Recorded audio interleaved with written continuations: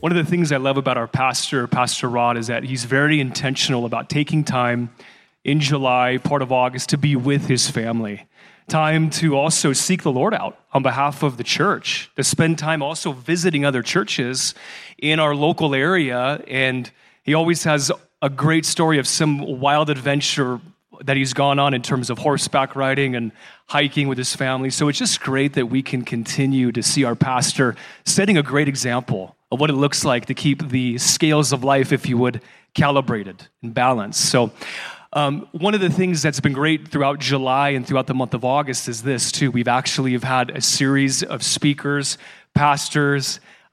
It's been a phenomenal time. One of the things that happened last week, which was extremely special too, is our youth leaders, our youth pastors came up here and they spoke about things that God is doing in the midst of our youth, in the midst of our children. Absolutely incredible. I had tears rolling down my cheeks, and I was just trying to talk to my wife about or explain about how it impacted me. And I said, Kay, what's incredible to me is this. God is moving in radical ways in the generations that are following us through inspiring them through our youth pastors, through our children's pastors. And they're discipling the generations that are following us, our children, the generations that will follow our children if the Lord tarries. And so I think about what's happening in that, and the need, church, for that right now is urgent. The need for that right now in our church in America is immense. I want to share something with you this morning. These are some sobering statistics, but these are real numbers. And what I love about the saying, data doesn't lie, raw data does not lie. So one of the things that happened is there was a series of a sample that was taken of 1,000 Christian churches in America. They were very strategic. They did it by geographic locations, but they also did it by random denominations. These are Christian churches. And what they were trying to extract was what worldview do the pastors from those churches carry? What worldview do they hold fast to? What is a worldview? A worldview is a lens. It's a filter in which we interpret, experience, or understand the world as we know it. As born-again Christians, we should be holding fast to what's called a biblical worldview. Our truth is God's word. God's word is preeminent. And so what happened is the data was collected, the surveys came in, the results are in. This is the result portion. Senior pastors, executive pastors, children's pastors, youth pastors, teaching pastors, assistant pastors, all took the survey and the results are here. Out of 1,000 churches interviewed, 37% of all pastors carried and held fast to a biblical worldview. 37%, church, that's just a little bit over 1/3. Well, the statistics only continue to slide. 19% of those church members within those churches interviewed, 19% professing to be born-again Christians, held fast to a biblical worldview. 1/5. It continues to slide. Out of our children's pastors, youth pastors, not out of this church, but those churches that were surveyed, representing the church in America, 12% of children's pastors, of youth pastors, held fast to a biblical worldview. Church, what is happening? What's happening? I think the answer really is right in front of us. What are we reading? What are we teaching? What are we studying? What do we really believe? When the rubber meets the road, what do we really hold fast to? And what do we live out? At Sanctuary Church, we are a Bible-teaching church. We believe that God's word is preeminent. God's word is the ultimate authority. Guys, it's our plumb line, if you would. So what we do is we read God's word. We study God's word. We teach God's word.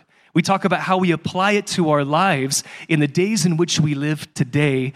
And our duty is to believe God's word.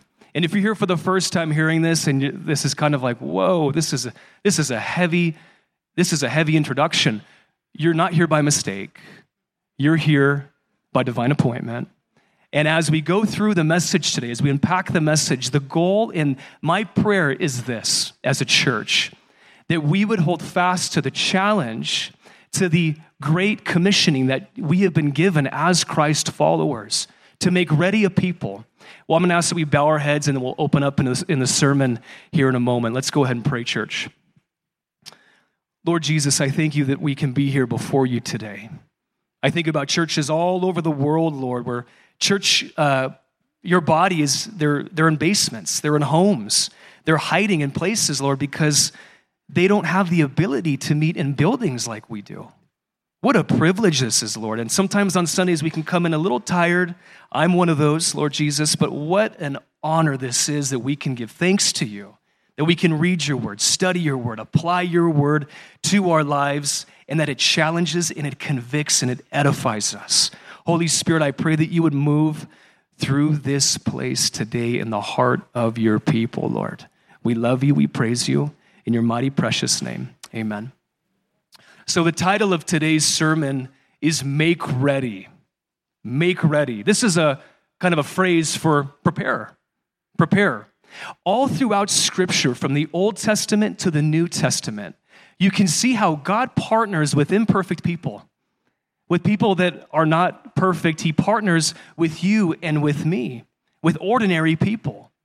And he does this, and in his goodness and in his grace, he partners with us, his creation, in order to fulfill his divine purposes, in order to fulfill his divine will. Today, we're going to be unpacking the story of a family that God used over 2,000 years ago, a family that would be used in a radical way in order to make ready the way for the Messiah, Jesus Christ. And the application to the church is immense. It's huge, and this is why. As God sent his forerunner, John the Baptist, with an important message to be preached and to be spoken to the people in order to make way for the Messiah, Jesus Christ, we have been committed, church, a message. We have been committed as the ambassadors of Jesus Christ with an important message that's to be shared with an unbelieving world, as God is using his body, his church, in order to make ready a people in preparation leading up to his second coming. If you have your Bibles, you can open these up to Luke chapter 1. We're going to be in verses 5 to 17. The scriptures that you're going to see on the projectors are all to the left and to the right, are out of the New King James Version. If you have a different version, it's completely fine. Let's provide some context. Let's get up to speed where we're at with our story today. Luke, the physician, what's happening is he's providing an account, a divine announcement of the birth of John the Baptist, the forerunner, the one who would go before Christ. And the preparation effort was made through this message. It was a message that John would preach based upon the necessity to repent and to produce fruits that prove that there was actually repentance, a turning back towards God. At this point in time, Israel was in a challenging time as a nation. When you look at scripture from the Old Testament prophet Malachi to the last words of that Old Testament prophet to the announcement that's taking place today in the book in Luke, 400 years have gone by. 400 years. Scholars call it the period of the great pause. We have no recorded scripture according to any prophet speaking on behalf of God for a 400-year period. But then something takes place. In the midst of all of this, church, God is moving in a radical way. The plan had already been set into place before the formation of the world. We know this. But now the message is going to be spoken to the man Zacharias, and this kicks off where we are unpacking today.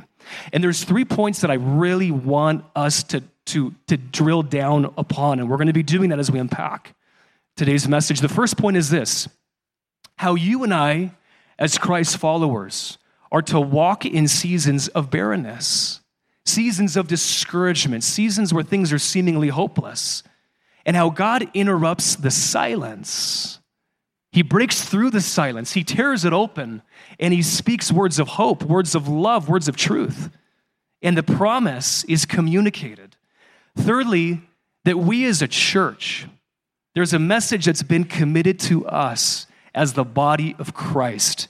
If you have your Bibles, or we have the projector here, I'm going to ask that we stand to our feet. I'm going to read the odd verses. If you can read the even verses, this is something that we love doing at Sanctuary because we love to speak God's word as a church. And one of the things I was telling the other service at, I'm so impressed by how you guys are so good at keeping everything in unison. I'm not great at that, but you guys always do a phenomenal job. So it doesn't matter how good it sounds, how bad it sounds. We just want to speak God's word. I'll start with the odd verses. If you can continue with the even verses. I'll start in verse 5 of Luke chapter 1. There was in the days of Herod, the king of Judea, a certain priest named Zacharias, of a division of Abijah. His wife was of the daughters of Aaron, and her name was Elizabeth. But they had no children, because Elizabeth was barren, and they were both well advanced in years. According to the custom of the priesthood, his lot fell to burn incense when he went into the temple of the Lord. Then an angel of the Lord appeared to him, standing on the right side of the altar of incense. But the angel said to him, "Do not be afraid, Zacharias, for your prayer is heard. Your wife Elizabeth will bear you a son, and you shall call his name John.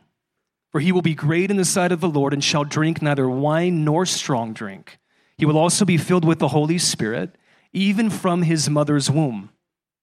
And he will also go before him in the spirit and the power of Elijah to turn the hearts of the fathers to the children and the disobedient to the wisdom of the just, to make ready a people prepared for the Lord." You guys did great.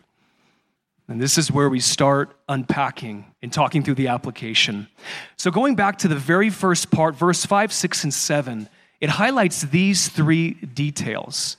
The first detail is this. God's word explains that Elizabeth and Zacharias were both righteous before God. They walked in the ordinances of God. They walked in God's statutes. Second of all, that Elizabeth was barren. Her and Zacharias would be unable to conceive a child. Third, that they were both well advanced in years. And the application is important. The details are important here. Because Elizabeth and Zacharias' inability to bear children would have been stigmatized against in the culture.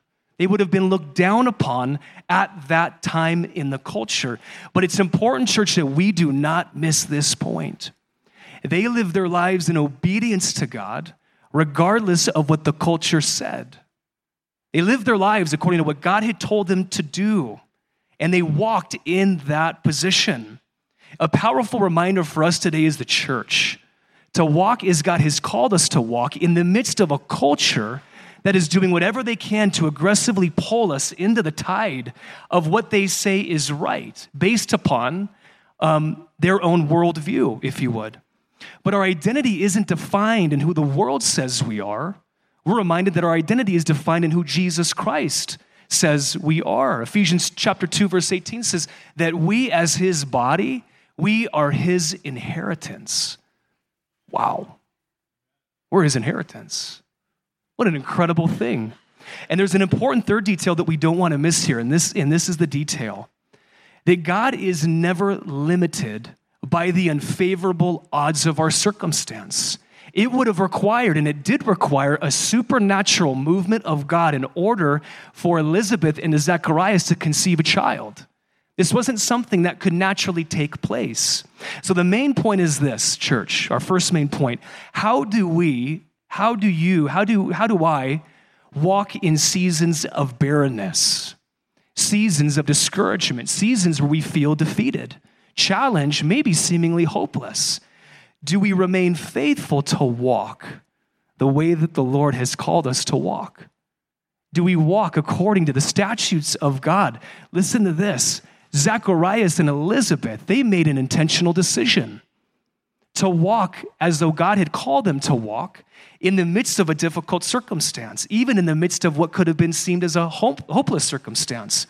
God's word says, church, for you and for me, for us, that there is a hope that we hold fast to, both in this life and in the life to come. Can I read something to you? This is out of Romans chapter 5, verse 1 through 5. This is one of my favorite texts out of the entire Bible because it points to this, our position and how we're called to live and what we can expect, our future expectation of hope. This is Romans chapter 5, verse 1 through 5. And it reads this way. Therefore, having been justified by faith, we have peace with God through our Lord Jesus Christ. We're no longer at enmity, church. We're no longer in direct conflict. We're no longer out of fellowship with the Lord. And we have been declared righteous in and through faith.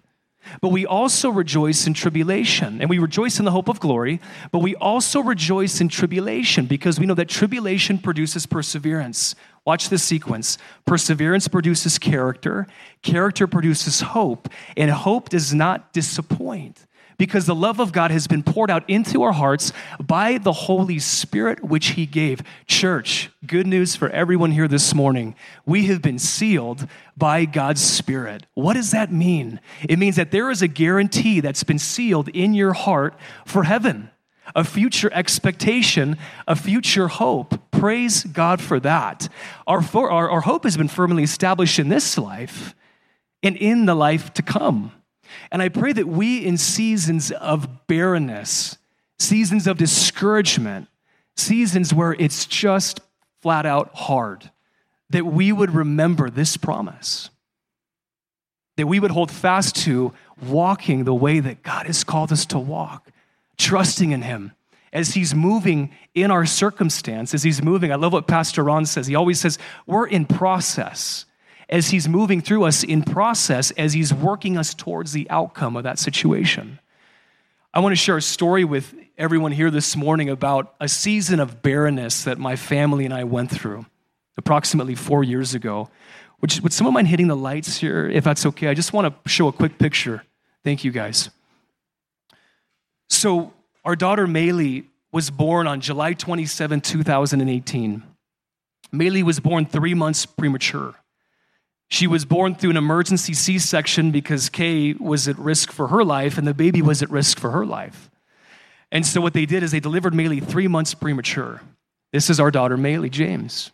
Maylee thinks she's in the womb. She's in this cute little isolate. We called it her greenhouse. And what happened in her greenhouse, she had a little hand-crocheted octopus.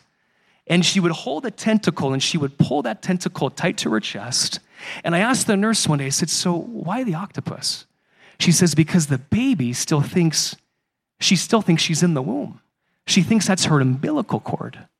And when she holds onto that umbilical cord with white knuckles, what happens is it stabilizes her heart rate. It lowers her blood pressure. It helps her feel comfortable. And she can't see, but she can hear mommy and daddy's voice. Wow. Church, fearfully and wonderfully made as God's image bearers. So one of the things, as we're looking at this picture, I want to share something with you. I remember Maylee had a series of difficult circumstances at the hospital. She went through blood transfusion after blood transfusion. We almost lost her the morning after the C-section. She bottomed out. There was no oxygen to her brain for, I would say, probably a minute and a half, but it seemed like an eternity, right? And so what happened is you befriend these parents and you share in their pain. You share in what they're going through. And one night I remember coming home and Kay and I just couldn't sleep. Man, we were a wreck. And I remember sitting in bed. Kay finally fell asleep. And I remember I got out of bed that night and I got on the floor and I had my knees on the ground, on the carpet, and my face on the ground. I remember weeping. And I remember this prayer, the only prayer that I could pray, the only prayer that I could utter out of my lips was this: Jesus, please have mercy on this broken man. That was a prayer that I would pray over and over and over again. But one of the things that God reminded me of was this: he was right there with us the whole time. His mercy and his grace was being exercised over our family, over Maylee, over those babies at the neonatal intensive care unit at Loma Linda.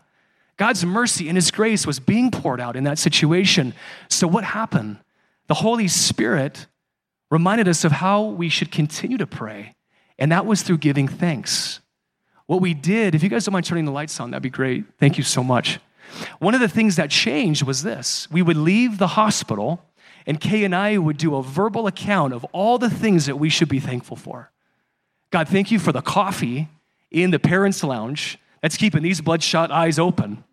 God, thank you for the nurse that's our favorite nurse who's giving the care for our daughter, that we trust her, that when we leave this place and we're leaving our hands in our baby in the hands of a complete stranger, we know, Jesus, that you're in that room. You're watching over those babies. And so our prayers began to change, church. And what God reminded us of is that he was with us in the midst of that circumstance. It seemed hopeless at that time. It reminded us of how we're called to walk in seasons of barrenness. We'll continue on, and this is Luke chapter 1, verse 8 and 10. As we continue in our story, I'll read aloud. So it was that while we were serving as a priest before God in order of his division, according to the custom of the priesthood, his, or Zacharias' lot fell to burn incense when he went into the temple of the Lord. And the whole multitude of the people was praying outside at the hour of incense. Zacharias' church would be required to serve for a 1-week period twice per year. Most scholars believe that close to 20,000 priests were around at that time, and they were required to serve throughout this sequence of this 1-year period. And this was a once-in-a-lifetime opportunity for Zacharias. The Bible says that his lot was chosen. Really, providentially, he was chosen by God to be the one to enter into the holy place, to offer up the incense to the Lord, a representation of prayers of the people. And God had a special plan in place that would forever change the trajectory of the nation of Israel, and it would forever change the trajectory of all humankind, of all humanity. So this is it. I want to paint a picture for you. This is the big day. This is like game day for Zacharias. He's been waiting his whole life for this very moment in time, and here it is. It's morning time. Zacharias is walking towards the temple. You see temple worshipers of Yahweh, the God of Abraham, Isaac, and Jacob, worshiping as the Levites, the worship band, struck and they began playing. Zacharias would be approaching the temple. One person would come to his left, one to the right, and 3 guys would enter into the temple, but only 2 would come out. Zacharias stayed in the temple, as his role was to offer the incense before the Lord. And at this point in time, what would happen is when those 2 men exited, Zacharias would be there completely alone. Wow. Imagine a curtain 60 feet tall, dividing you from the holy of holy places. Think about that moment. Your heart's probably beating out of your chest. You might be sweating a little bit. And then all of a sudden, something significant happens. Everything's quiet. The people outside of the temple are worshiping on their knees or praying with hands lifted up on their knees. They're quiet. You could hear a pin drop, maybe besides the crackle of the incense being ascended from the holy place. We'll continue in chapter 1, verse 11 through 13. Then an angel of the Lord appeared to him standing on the right side of the altar of incense. When Zacharias saw him, he was troubled and fear fell upon him. But the angel said to him, "Do not be afraid, Zacharias, for your prayer is heard. And your wife Elizabeth will bear you a son, and you shall call his name John." God interrupts the silence. He interrupts the silence of a 400-year pause of the nation of Israel. Imagine this. Zechariah is the one chosen to be spoken to by the angel on behalf of the Lord with a message that is extremely timely. And now think about this second point. He breaks through the silence of a hopeless circumstance. Think about this question, church. How has God broken through to you in the midst of a silent period? Was it through his word, through prayer, through a stranger that you meet at Aldi's or maybe Starbucks? Is it through the neighbor? Is it through prayer? God's moving and he's navigating. One of the things, church, I think is important for us to remember is we cannot always see the back end. When you think about a business, they always talk about, what does this back end of business mean? It means the operations, the things that are currently churning and turning and cranking to make that thing move forward. Think about it in this context with that metaphor. God is always moving on the back end. even though we cannot always see it on the front end.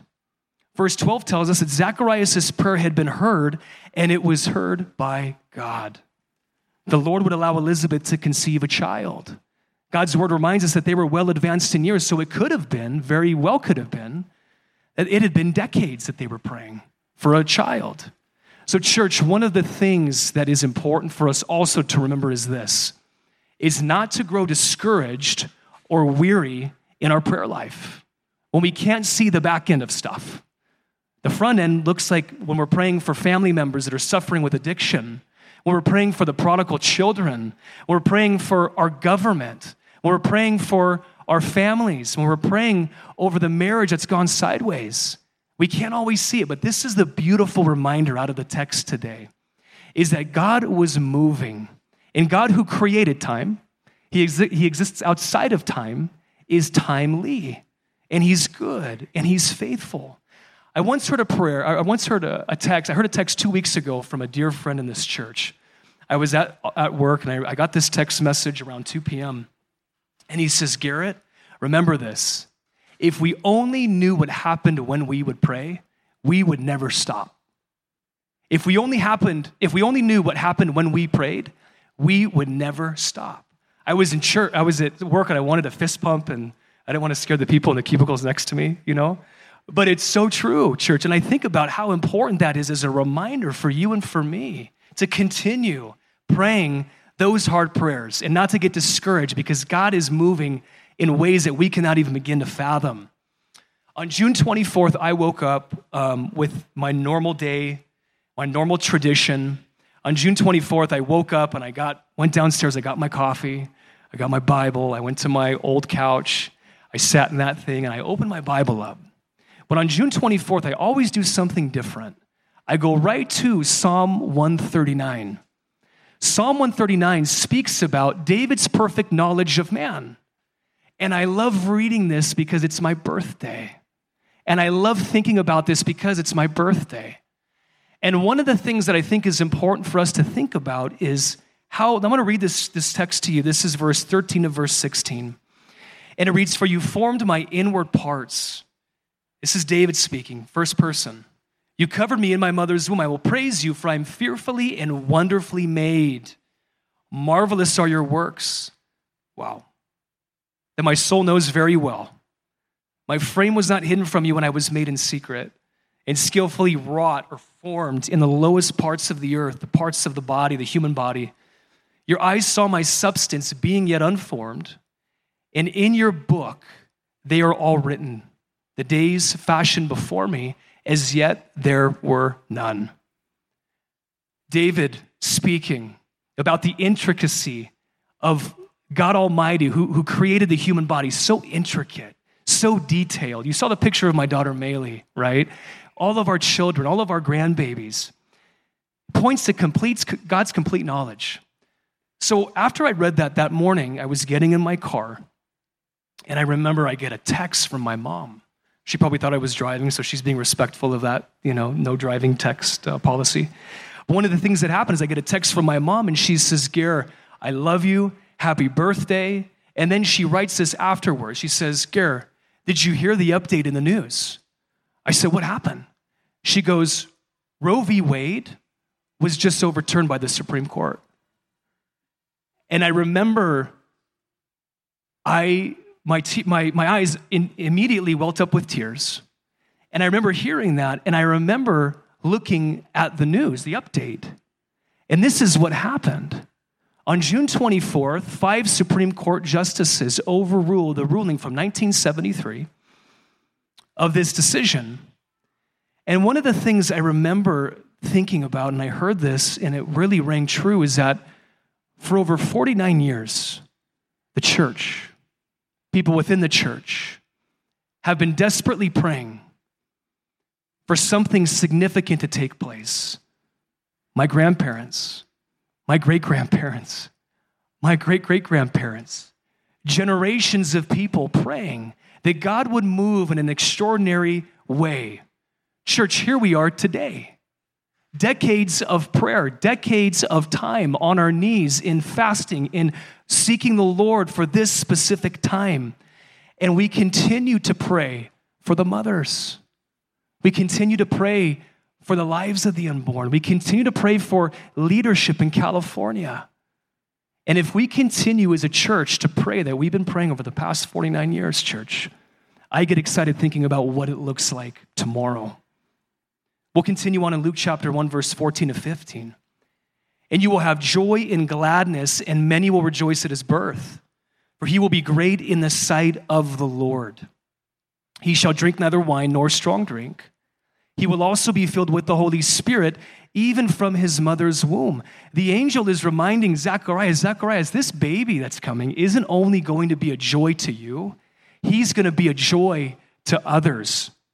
He's going to be the forerunner of Jesus Christ, the Messiah. John, the one crying out as a voice in the wilderness to make ready a way, to make ready a people for the Messiah, prophesied by Malachi 400 years before the birth of John. Wow. Prophesied before in Isaiah 600 years, up to over 600 years prior. John's assignment, church, would be one of massive impact, of massive importance.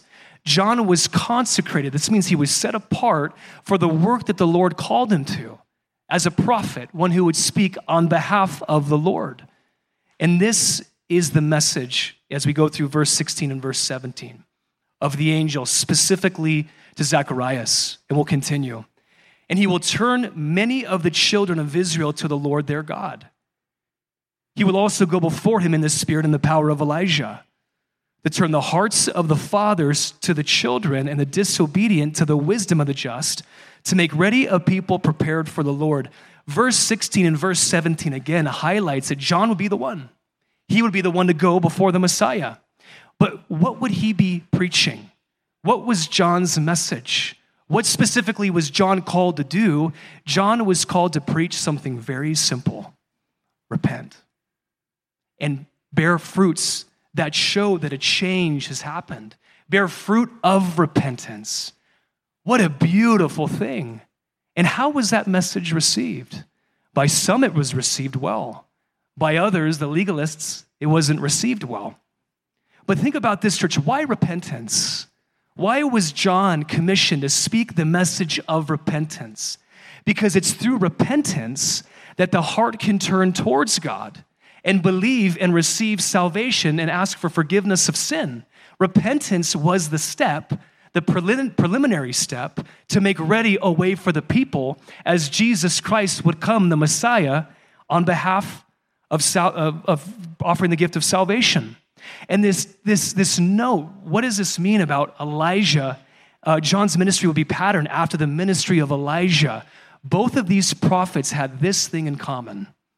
Outside of the fact that they spoke on behalf of God, they shared and they implored the people with this specific message. Repent. Repent. And this last portion, to turn the hearts of the fathers to the children and disobedient to the wisdom of the just, this is a beautiful way that Luke wraps up this portion of Scripture, ending in verse 17, where he's saying the faithful patriarchs of that time, the forerunners of the nation of Israel, the faithful patriarchs, what happened is their faith was firmly established, but the generations that followed, the forefathers, the patriarchs, generations where there was a trend of stiff-necked stubbornness, sinfulness, the serving of other gods, and these things were things where now there was a common shared faith, and it was through this act of repentance. So I'm going to invite the band to come up, and we're going to close with, what does this mean for us today? We share, we talk, we unpack, but now what is the application? What does this mean for us today as a church? Church, listen here. This is extremely important. The response is what mattered. We know the message was important, but it was the response of the people that mattered. The main point number 3, as we get ready to close, is this. The message that God has committed to us as a church is extremely important. And this is why. As John prepared the way for the first coming of Jesus Christ, the Messiah, we see how God has used and is using his church in order to make ready a people, in order to prepare the way leading up to the second coming of Jesus Christ. But what's the message? What has been committed to us as his ambassadors of Jesus Christ? What is it that we're called to share? John 3:16, for God so loved the world that he gave his one and only begotten Son, that whosoever would believe in him would not perish but have everlasting life. The message that's been committed to us. I think about Romans 10:9, that if you confess with your mouth that Jesus Christ is Lord and believe in your hearts that God raised him from the dead, you will be saved. The message that's been committed to us. And I think about this concept, this important point that we don't want to miss, is that we as the church would remember these two closing areas of focus. I think about repentance. I think about the church in America. I think about the church abroad. And I think about the things. What things have gotten in the way, if they have gotten in the way, that have taken the rightful seat of the throne upon the heart, our hearts, where Jesus Christ, that's his rightful seat. What areas I was looking at this cross earlier before worship and after worship of the first service. I look at the cross and I think about, what things do we need to let go of and lay down? And as a church in America, as a church abroad, to repent of the things that we have allowed to get in the way. And secondly, the message of hope. There's a future expectation, church, for each one of us as Christ followers.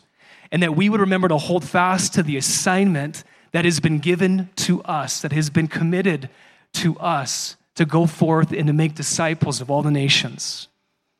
Church, I love you guys. And I just want to share this with you. This message was a wrestling match. This message was hard to prepare.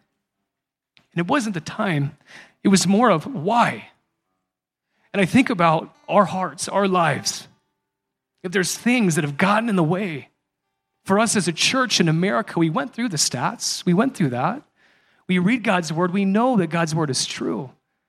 But it was a challenging message to put together, but it's God's word for his people to make ready a way.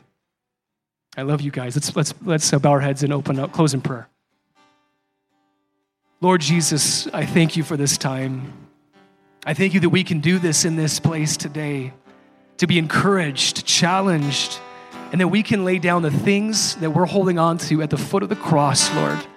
And I thank you for this opportunity we have to come before you, Lord, to repent of the things that have taken the seat in the throne room of our hearts, Lord, your rightful place.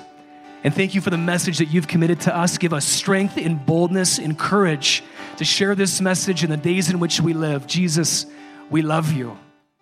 Hear the prayers of your people this morning, ascending up to you like the sweet aroma of that offering in the temple. We love you, Jesus, in your name. Amen.